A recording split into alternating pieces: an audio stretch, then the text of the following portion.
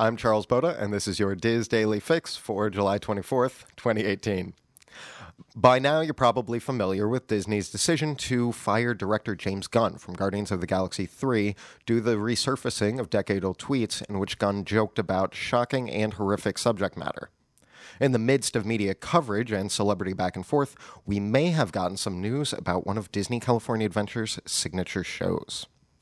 While I won't go into detail here about exactly what content Gunn was let go for, as the tweets were admittedly reprehensible, the timing of this firing and the source who brought these tweets to public attention have both been called into question by a number of fans and celebrities. Now, while Gunn gave a public apology after the tweets resurfaced, some did take to Twitter to remind people that Gunn had already publicly apologized for the inappropriate jokes back in 2012. Before directing the first Guardians film. Others, such as Guardians alum Dave Bautista, who plays Drax in the popular series, viewed the jokes as past mistakes of a loving, caring, and good-natured man. Now, some, such as comedian Patton Oswalt, called attention to Mike Chernovich, the man who brought the tweets back to public attention and has his own history of shocking and inappropriate tweets. Now, a fan petition to get Gunn rehired has over 175,000 signatures as of yesterday. Now, in the midst of all this, a response from actor-director Bobcat Goldthwait may have let slip a change to Disney California Adventure's World of Color. Citing his own history, Goldthwait said, "Dear Disney, I would hate for you to come off as hypocritical, so I'm suggesting that you remove my voice from an attraction that's coming to your park.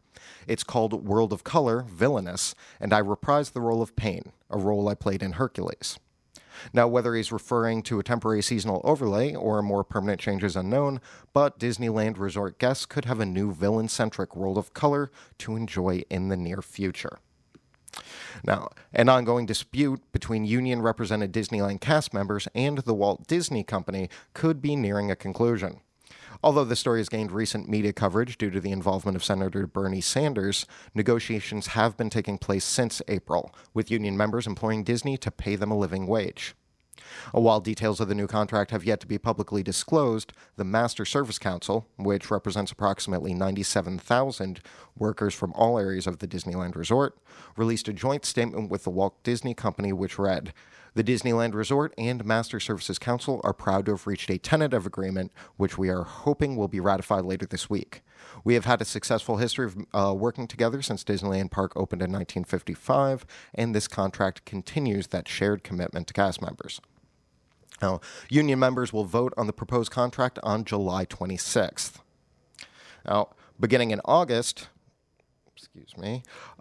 Gold, Platinum, Platinum Plus, and Premier annual pass holders can look forward to a new opportunity at 2 Walt Disney World theme parks. Now, the new V.I.PASSHOLDER Nights will offer after-hours access to select attractions, shops, and dining locations at either Magic Kingdom or Epcot for an extra 2 hours after each park closes to the public. Pass holders are being advised to watch their emails closely for future event invitations and registration details. Now, it is highly important to note that these events will have a limited capacity and registration will be required. Invitations will be emailed to Gold, Platinum, Platinum Plus, and Premier Pass holders emailed via email over the next few weeks for VI Pass Holder Nights.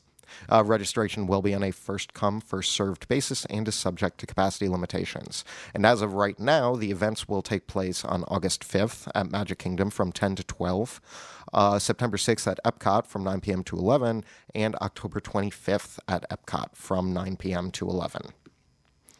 Now, the Muppets have been a strong source of entertainment for multiple generations, and many of us feel an emotional attachment to the cast of characters.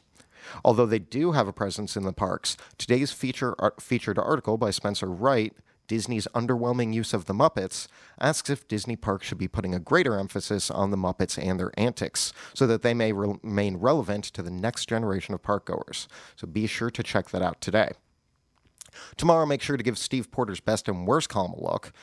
In this week's Diz Staff column, Steve revisits the top money-saving tips when visiting Walt Disney World. Trending on the boards today is a thread that was started by poster Ken Shinelight entitled Best Method for Guests Who Like to Sleep In.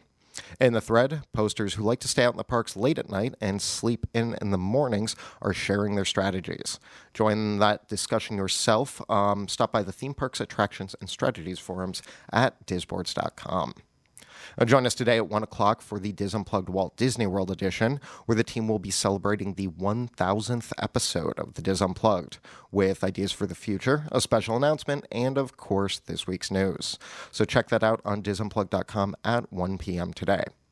Now, for your weather, Orlando will have partly cloudy skies with, of course, afternoon thunderstorms, a high of 87 and a low of 75, with a 50% chance of rain for today. Those in Anaheim will just have sunny skies all day with a high of 97 and a low of 72.